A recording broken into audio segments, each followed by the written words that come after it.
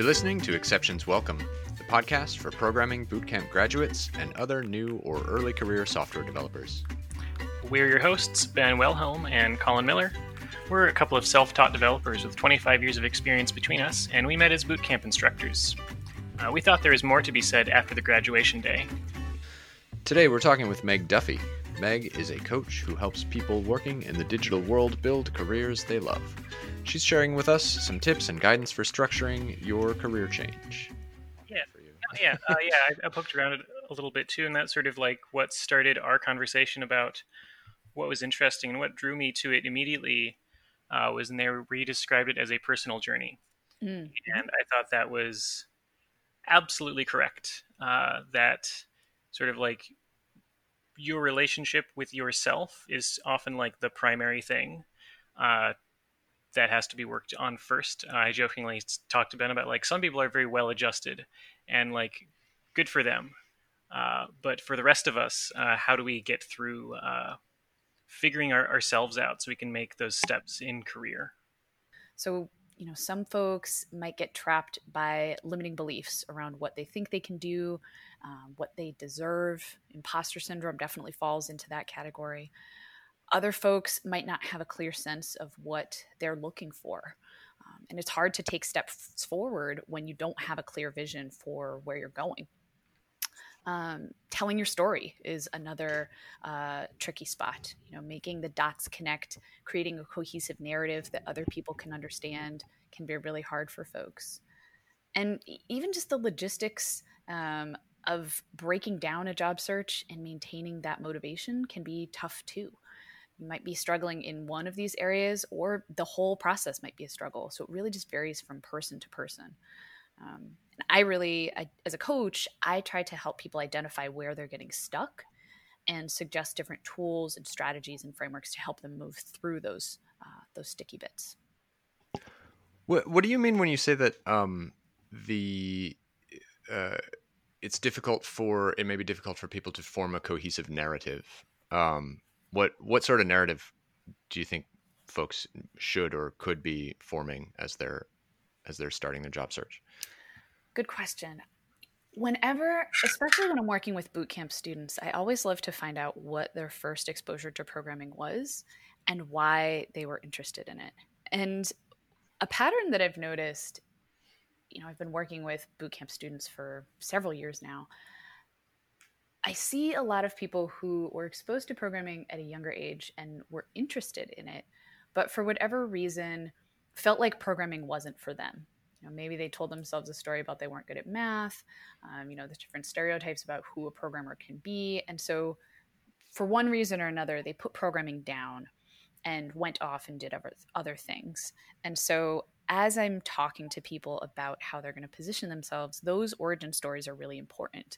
Talking to people about what they did decide to study and why, and ultimately circling back to, okay, you're in a boot camp now. How do we create this through line between this thing that you used to love and now you're revisiting it?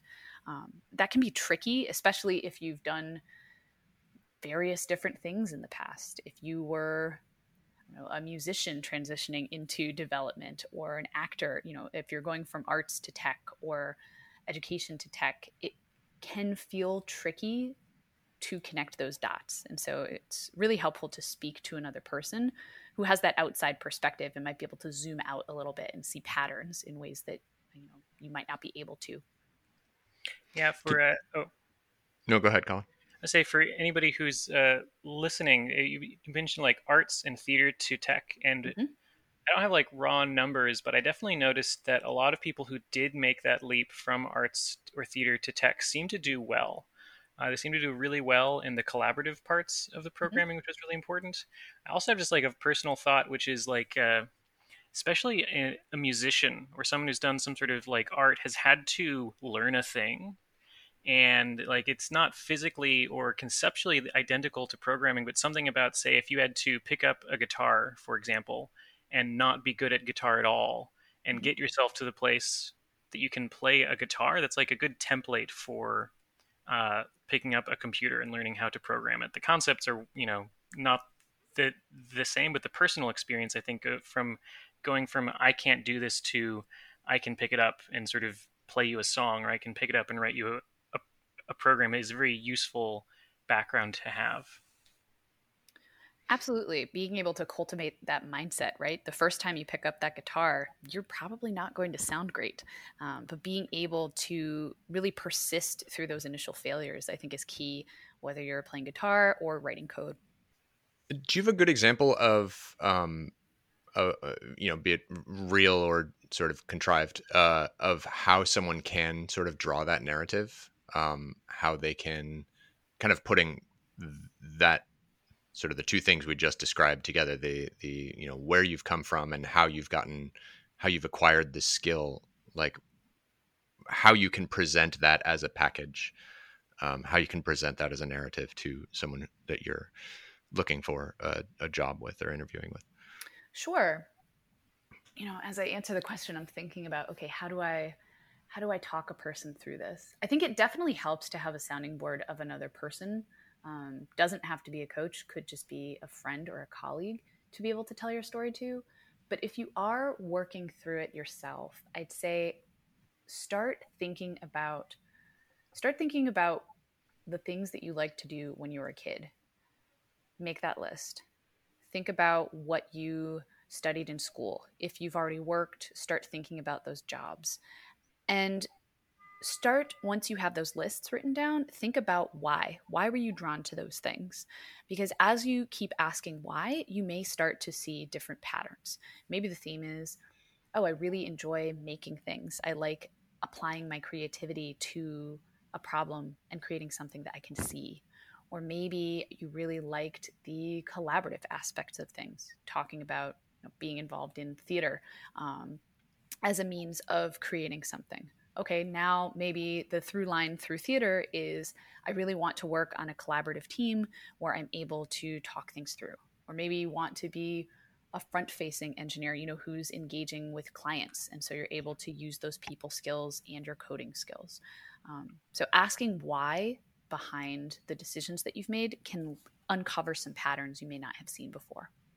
How do you take those patterns that you see and say, especially for bootcamp grads, you're going up against plenty of people who have maybe more technical experience than you have. How can you take some of that and take that narrative and play that strength for yourself? Absolutely. I mean, I think it can be very easy to be intimidated by posts, especially if they're working in a different stack or they're requiring more years of experience than you have. And so I think it's important to keep in mind that you are bringing a lot to the table. If you've had any past work experience, if you've managed projects or people, or if you've had a role that relied on your written communication or your people skills, those are big assets to a dev team as well. They're not just hiring for purely technical skills. You have to be able to work with that team.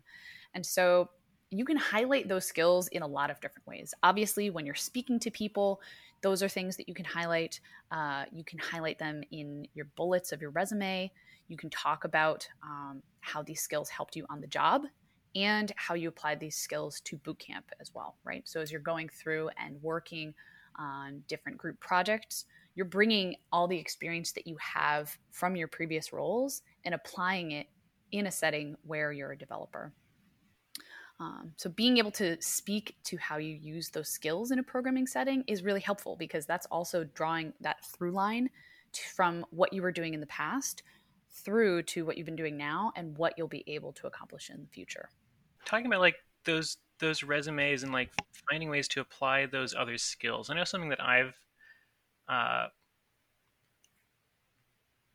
I'm going to phrase it this way because I think it ties in. Like I feel like I've gotten better at uh, straightforwardly listing out the things that I've done before, or finding the the way to describe some prior experience or some job as an asset for a future job. But I think when I was not as good at that, I was almost like my worry and fears were around, does somebody want to hear this? Should I be describing, is like my experience here worth anything? Hmm. Do you have any thoughts about like if I have those experiences and I can tell them to myself, but I like don't feel safe committing them to paper and sending them to somebody else? Like what do you do then? can be tricky. I've definitely struggled with that as well. And something that I found to be helpful, I see this pattern a lot when I'm reviewing resumes, is I think lots of times people will frame a resume from the perspective of their responsibilities. These are the things that I did on a regular basis. And what I encourage people to do when I'm reviewing their resumes is come up with some of your big wins, right? If someone were to ask you, okay, what did you accomplish in this role? What did you build? What did you initiate? What action did you take in this role? People feel a little bit uncomfortable at first framing it that way, but I think over time, taking that stance makes you feel a little bit less like an imposter, right? Because you're being asked to sum up your big wins, as if you were going into talk to your boss about getting a promotion or a raise. You're bringing your best information to the table to convince them. And so I think that your resume will look a little bit differently. It won't have maybe 18 bullet points, but the bullets that you have will tell a very clear story of here's everything that I had to do to get this win. It's a very dense and effective way of saying, here's what I was able to accomplish here. And do you have any tips for sort of reading into a post, into a job post, or into a company, and how do you sort of project that forward into, say, the interviewing or the applying and cover letter sort of phase? Like, how can you connect dots for someone who's looking at your application for how you might be able to perform, have similar wins on their behalf? I think looking through the responsibilities that they're listing is helpful, but also being able to get a better sense of where they're struggling is even better, because that's a way for you to frame your cover letter and immediately meet their needs. Hey, I hear that you're struggling with this, so here are the things that I can do to help you. There are a couple of ways that you can do it. Obviously, you will not always be successful in finding out, a company's immediate need. But if you're able to talk to someone who works at that company, if you're reading their dev blog and they're talking about different problems that they're trying to solve, if folks are active on Twitter, do your research on the company and see what's going on there, so that when you're sending out your materials, you're really targeting what they need and making a direct connection between here are the needs I know you have, and here are the skills that I have that can meet those needs. Do you have any, I keep harping on the examples, but do you have any examples from, say, past clients of someone successfully doing this? I'd be able to sort of flesh out this picture for someone on this journey right now. I mean, the piece of advice that I always give folks is, at any stage possible, try to reach out and make connections. You create an opportunity for yourself when you're reaching out to folks. A person that stands out for me, this was a person who I worked with a couple years ago, who was transitioning into a new field, had a lot of skills, not a ton of confidence in those skills, but was very persistent in reaching out to folks, building their network, attending events, really getting involved in the community that they wanted to join. And ultimately, through laying all of that groundwork, they were able to tell their story, connect with folks, and get a job that was a better fit for their skills, and also a better fit for them personally. It was more of a long game tactic, but now not only does that person have a job that they love, but they're also able to reach out to different folks in their network and get help in that job as well. So they've got allies to assist them when they're not able to answer a particular question at work. I mean, that is huge. The networking aspect of the job hunt cannot be understated. Oh, you tell me. But it cannot be understated. I don't think I've probably one, maybe two of the jobs I've gotten in my lifetime have been replies to job posts. Mm-hmm. So many of the jobs that I've ultimately gotten have been through my own network. And I think a lot of people have this sort of fear and aversion to the term networking, social anxiety, or any number of reasons that they might not want to do what they consider to be networking. And there are so many different forms I think that networking can take. I wonder if you can describe some of them that you've seen that have panned out well, especially for folks who might be against the idea of sort of traditional, like not the sort of traditional extrovert. Absolutely. As a self-described introvert, I can definitely identify. It feels so uncomfortable at first, and I get that, but it does get better with practice. And it doesn't have to take the shape of just going to a networking event. Something that was helpful for me was framing it as I'm not just building a network, I'm building community. And having that shift in my mind made it feel like when I was reaching out to people and asking them about things or offering to help them with things, that process just felt more authentic. It felt less transactional. And I started meeting and reaching out to more people that I actually wanted to have in that community. Lots of folks that I've met through networking, once I shifted that mindset, have ended up being really good friends. You can meet people at events. You can meet people in pandemic times online at events. Something that I've been doing is going online to Creative Mornings, which is a monthly meetup.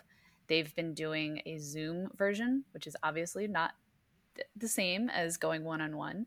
But I've had some really good conversations and made some good connections through that. And it's been fun to continue building community, even though I can't leave my house at this time. I really like that reframing of community instead of network. I think that to me is always what felt what I didn't like about the idea of networking, or my impression of networking sort of earlier in my career, is exactly that. It felt very transactional. Another thing that I had to shift when I was making that transition was thinking about the ask as an opportunity for someone to say yes to me. There's actually a really great, now that I'm on my Creative Mornings tip, there's a great talk by Jocelyn K. Glei, and it stuck with me because she says that there's two types of people. So there's askers and guessers. And askers always ask, understanding that a person may decline. They're able to say no. And guessers only ask when they're very sure that the other person will say yes. And a way that shifted my framing is when I'm guessing, I'm denying that other person an opportunity to say yes to me. And I'm denying myself an opportunity as well. And when I thought about that, it made it less uncomfortable to reach out to folks because I was able to frame it as, oh, this is an opportunity for both of us. The other person can always say no. More likely, they might not say anything at all if you're emailing them. But you're creating an opportunity for yourself and for them to say yes. So definitely make that ask. Yeah, I've heard that asker and guesser thing as well, and I found it very useful. I think I maybe still on the side that even being aware of that labeling and framing, I find myself very much in the guessing mode, mm-hmm. And it's when I can remember to, it's very helpful to remember to ask and remember that interactions can be more about asking than trying to avoid rejection or the no. By being in that guessing mode, you kind of create it a lot more. I don't know the way out of it. I mean, it sounds like you're practicing it. I think that's something that we all have to do, is really just making that conscious.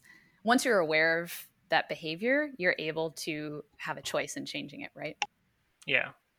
Like having the label for that concept felt really important, to have it noted that that feeling of anxiety was around trying to guess how other people are going to respond rather than letting them respond.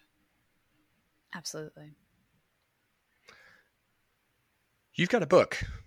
I do. It's out in the world. Congratulations. Thank you.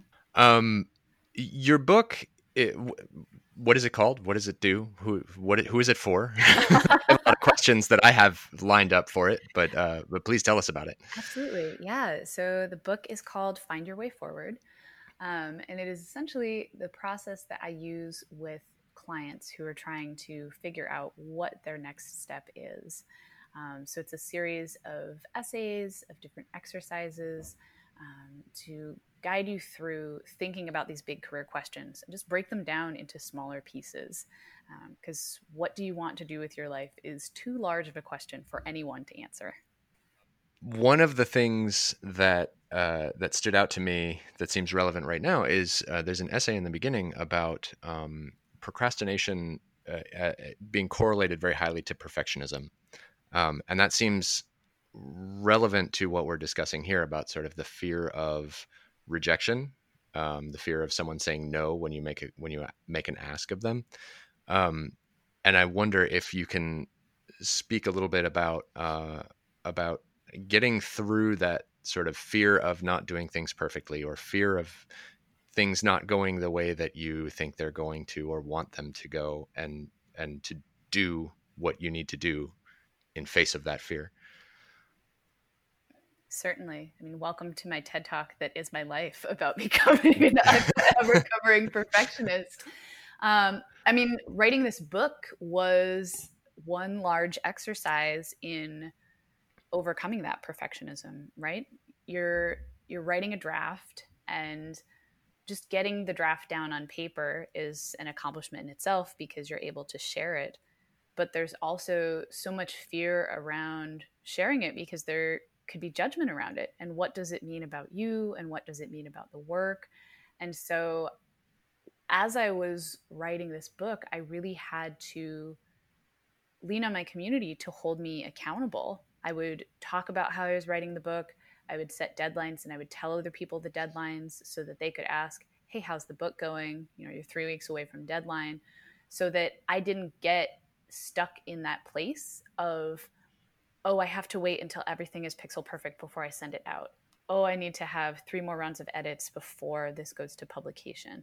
Because at a certain point, all that poking is not going to improve it and is only blocking the work from coming out. So that having my community hold me accountable and sharing those goals was a really key piece in getting this book to publication. And I'd say it's also a key piece in your job search too. Being able to rely on your classmates and other people who care about you to help you set deadlines and keep moving forward is key, especially when motivation is flagging. How do you gauge sort of intermediate progress? Like it can feel like as you're looking for jobs, you either have a job or you don't. And if it goes on for a long time, it's very hard to tell if you're improving. Absolutely. It can be challenging because, like you said, it feels very binary. You either have a job or you don't. And I think what can be hard to remember is that there's so many facets of the job search that you ultimately can't control. Pandemic being a great one, no one planned for it. But also things like what's going on internally in the company. Are they hiring for this position and they're not sure what the budget is going to be? Can they pay for that position? Maybe they have somebody internally that they're looking for, that they just want to put in that spot. And so it can be tough to not know what's going on behind the scenes. So I'd say as you're trying to track your progress and identify areas where you can improve, focus on the things that you can control. I found it helpful when I was writing the book to break the problem down into smaller chapters. So instead of saying, I'm going to edit this whole book today, I'm going to edit the first 2 essays today. For a job search, you might be breaking it down according to the projects you're going to build, the projects you're contributing to, the outreach that you're doing. So reaching out for those coffee chats, reaching out for feedback, going to events, being able to keep track of those consistent efforts that are part of the process can be more useful because they're things that you can control. And there are also things that you're taking with you over time. So you're taking that network that you build with you no matter what job you get. You're taking your projects, both the things that you launch and the things that you're contributing to, with you. So being able to focus on that part of the process can feel more effective than, did I get a job today? No. Well, then I failed. So you mentioned one with asking and guessing. Are there any other like labeled micro philosophies or even like particular people who you think are really useful to and important to listen to? Ooh, that's a good question. From a job search perspective, from a productivity perspective? Uh, I'd say maybe not necessarily directly. I think like the asking versus guessing is can be definitely applied to a job search, but might be a more general life philosophy that could be applied to that. Mm, So it doesn't have to be directly about someone who talks on their face about searching, but just something that might be personally important that could apply to this or other parts of life.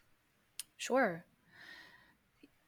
Yeah, going back, Jocelyn K. Gly is a favorite of mine, not just for that talk, but I've been a fan of her for quite a while. So she used to be the editor at 99U, which is a creativity publication put out by Behance, the platform.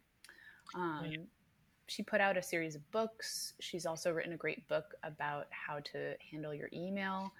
And then she went out on her own and has really transformed her relationship with work and productivity, and has created a lot of resources and other materials to help people transition out of a culture of burnout, which is very prevalent in tech. And I've found her tools to be very helpful as I've launched my own business. She has a podcast called Hurry Slowly, and she also has a course called Reset. And in those materials, she really talks about framing your work, breaking things down into smaller pieces, and working in a way that is very sustainable. So I find her to be a valuable resource, whether you're working or job searching, just as a way of figuring out how to pace yourself. Yeah, pacing's really hard. It's tough. I have at various times in my life gone through cycles of like awake for 36 hours and then sleeping for like 18 hours, and it doesn't work too well. Yeah, it's tough to keep that up. It's exciting for the moment, but then you kind of crash. What have you seen in the sort of post-COVID world? A lot of our listeners have maybe started boot camp or finished boot camp even pre-COVID and are now facing a job market that is significantly tighter than what they were probably anticipating. I'm wondering what you've seen as you've been working with clients in the last 3 months or so, as far as trying to land jobs.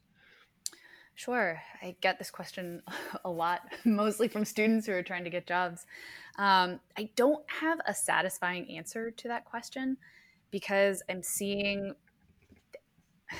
not seeing any clearly defined trends. I'm seeing people who have been cut from interviews because the job they wanted isn't available and that process isn't moving forward. But I've also seen people land first jobs, big level up jobs that change their careers. I think if you're in a large metro, it hits a little bit differently than if you're in a smaller place that had fewer tech roles to begin with. But one thing that does seem to be a bit trickier in this post-COVID, ongoing COVID world is the motivation piece. And I think my personal thought is that it's coming from a place of pandemic burnout, where people are so exhausted from keeping their home lives together, being stuck inside, that the thought of adding another challenging task to that mix feels insurmountable. And I think it's just good to recognize that we have been home for several months working or trying to work during a pandemic, and that those conditions are very unusual and like nothing that we've ever experienced before. So if you are feeling tired before you even begin your job search, or if you're not feeling particularly motivated, you're definitely not alone. It feels more of an uphill battle for folks at this time. Yeah, I mean, I'll concur with that Yeah. from my own experience. Like any number of things feel like an uphill battle right now that don't usually. one of the things when I talk to current grads, recent grads, um, a lot of them say that they have trouble getting past applicant tracking systems. That a lot of them are trying to get their resumes through something that is matching keywords algorithmically on their resume, and you end up writing a resume that maybe doesn't totally misrepresent your skills, but when a human finally looks at it, my experience of having then looked at as being that human that then looks at the resume is like you end up writing a resume that looks like you have more experience than you do in a way that seems disingenuous, Right. Trying to get past the robots. And I think that is a tricky situation that I don't personally have an answer for. And I wonder if you have any tips for that. Yeah, those systems can be really tricky. And I agree with you. You don't want to be, overinflating your experience. You don't want to make it seem like you're a senior engineer when you're just graduating. But in order to get your foot in the door, those tracking systems are looking for specific words. I would say two things. I don't have a perfect answer, but I'd say one, for sending your resume through those tracking systems, a thing you can do is take the job posting and stick it into a word cloud generating tool just so that you can get a sense of the keywords that they're using the most and you can prioritize that language in your resume. But I would hesitate to make that resume feel too inflated or too robotic. And so ultimately, my advice would be by any means necessary, try to find a human for the coffee chat. Um, it doesn't always work, but I have had some folks be able to circumvent those applicant tracking systems because they were able to get a referral internally. And that's huge because then you don't have to front with your resume. You're able to put your skills out there. You're able to talk to a person and explain the why behind your move. And it can make a really big difference. And how about once you say you get your resume in and somebody reviews it and loves it and wants to bring you in for an interview, Mhm. what sorts of questions should you be asking yourself? What sort of things should you be steeling yourself for and against? And what sort of headspace and practical tips might you have? Absolutely. I mean, the interview process is all about getting really clear on your story and your abilities. And that requires prep time. Interviewing, same with negotiating, you want to get that practice in ahead of time. So being able to speak to times where you've worked on teams, what your strengths and weaknesses are. Everyone's dreaded question, tell me about yourself. Lots of the behavioral questions that you'll see are assessing your ability to engage with others, to be able to speak up, to be able to share your ideas. There's lots of resources on the internet that can prompt you with questions, but only you can draw on the examples from your own experience and prepare some clear answers. And that's something that you want to do ahead of time. You can make scripts, you can practice in front of the mirror, you can record yourself to get a better feel for your mannerisms and how you sound when you speak. And ultimately, when you're going in to have that interview, you want to be able to project as much confidence as possible in yourself and your abilities. Even if you're not feeling it, even if your imposter syndrome is raging, you never want to physically give the impression in front of somebody else that you're experiencing all that fear. I like your suggestion to record yourself. Yeah. Having just started this podcast, it's hard to listen to your own voice. It's But true. I remember, Colin, I remember you telling me one time when we worked together, just pointing out that the people who are at the top of their game are the people who review recordings of themselves Yep. across all industries. Yep. Every field. Comedians, sports players, film and television actors. I know there's who is it? Adam Driver recently sort of caused some hubbub for saying he doesn't watch his own stuff. So there's some people who try to draw themselves out of that. But I think for the rest of us, watching yourself is unbelievably powerful and unbelievably uncomfortable. Like it is awful to do so. I found it took me like 2 hours of watching recordings of myself performing, I do improv, and I had to watch myself for 2 hours before I could even actually look at it without just being like feeling like I was watching something like that I had to like hold my stomach with pain. Uh, I just want to like I ramble on about this because for anybody who's listening, like it's worth getting over that comfort, that discomfort if you have it, which many people do. It's a huge resource. It's so hard, but it's so worth it. I think what's important to keep in mind, even if you're looking for your first job, is that you're interviewing that company as well. And so you want to make sure that you're paying attention to the information that they're giving you and evaluating it. You know, if this is a company that is, you know, not aligned with your values or works in a way that you are fundamentally opposed to, you know, if you love collaborating and this role is exclusively you're going to be heads down coding by yourself all day every day, that's not going to be a good fit. And so it's really important to get a clear sense of what's the role, what's the company like, and does this work for me as well? Because you do have some choice in it, even if it, you know, even if it's a tight economy. You know, you want to get a sense of what am I signing up for? And so it's keeping that in your mind is really important, because even if you do make a mistake, um, that is not going to be the be all and end all of your interview. It's not just a one-sided, you're on the spot performance. I think it's also really important to remember that the reason you are there to be hired, the reason they're even considering you, is because you will bring value to that organization. Yes. And to remember that you are actually the asset here, not them.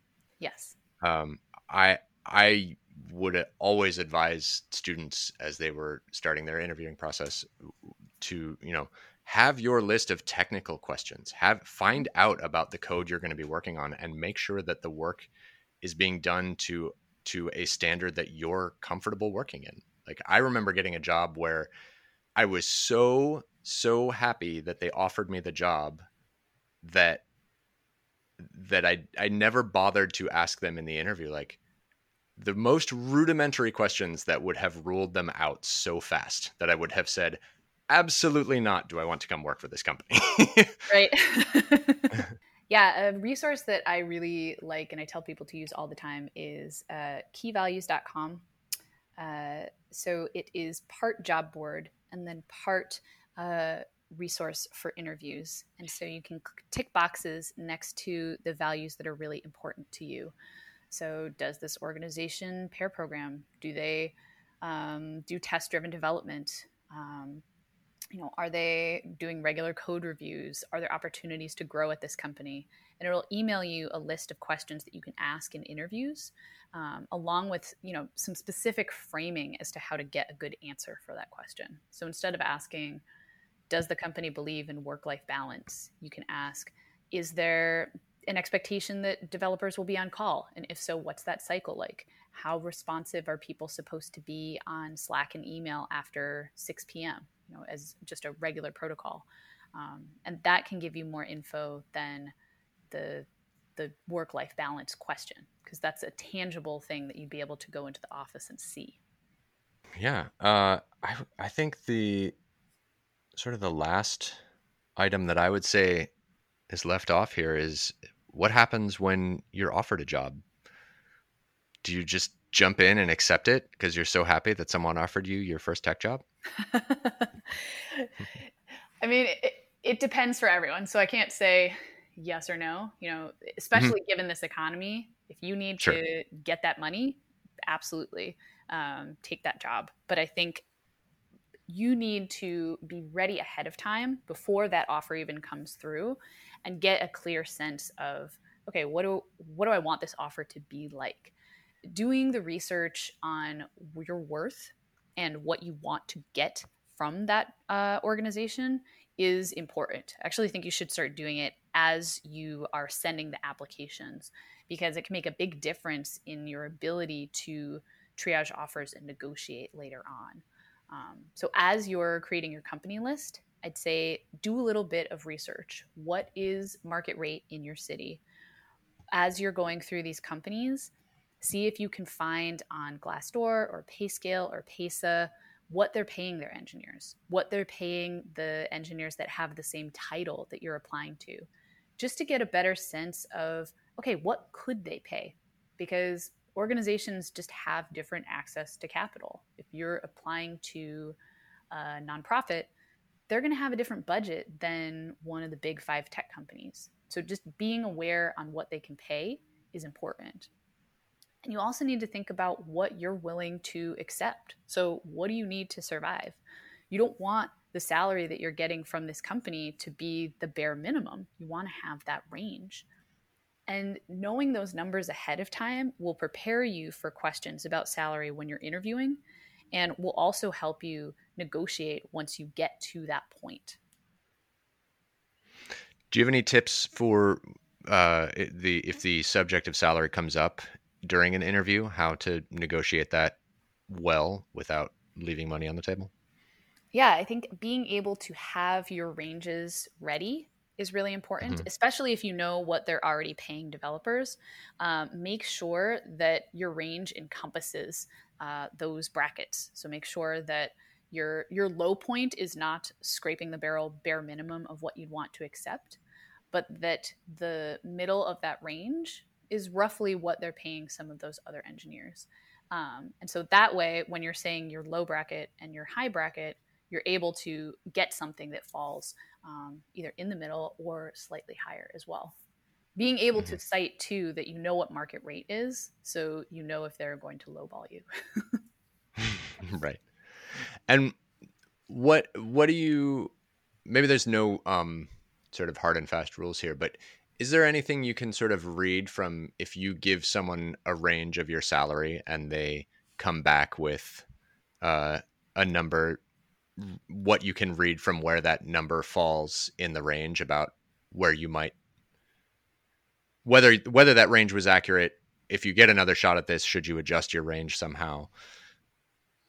Yeah, I mean, I think your range should be pretty on target with what you're willing to accept. If you've done your research right, your range shouldn't be grossly lower than what they're able to offer you, right? So if they're if you say, okay, I want my range to be, between 75 and 90 in New York, and they come back and they say, oh, actually, like we are able to pay like 90 to 120, something's gone wrong in the research. You want to be able to do enough digging ahead of time so that there isn't a surprise like that. But you can also deflect the negotiation question as well. Lots of times they'll push you, and so that's why you want to have your ranges in place. But it's also okay, earlier on to say, hey, I'm really interested in learning more about the position. Like I'm formulating a better idea of what the value that I'm able to bring to the company through this interview process. So I'm interested in learning more about what the company is able to offer, kind of pushing it back on them as well. Cool. Any parting thoughts? It's tough out there right now, but I think the most important thing is just take those consistent daily efforts to move it forward. Job searching, even in the best of times, can really take time. It's not a judgment on you. It's not personal. It's a little bit trickier in pandemic, but it is possible. And so I'd say, to Colin's point before about how pacing can be really difficult, that pacing is key right now. Make sure that you're setting up your schedule to be sustainable over time so you don't burn out before you get that job. That's good advice. All right. Well, where can people find you? You can find me on the interwebs. So my website is www.megduffy.com. You can also find me on Twitter and Instagram at FutureProofMeg. It's all one word. All right. Well, thanks, Meg. This has been a lot of fun. Awesome. Thanks. It's been a pleasure. Thanks for having me on.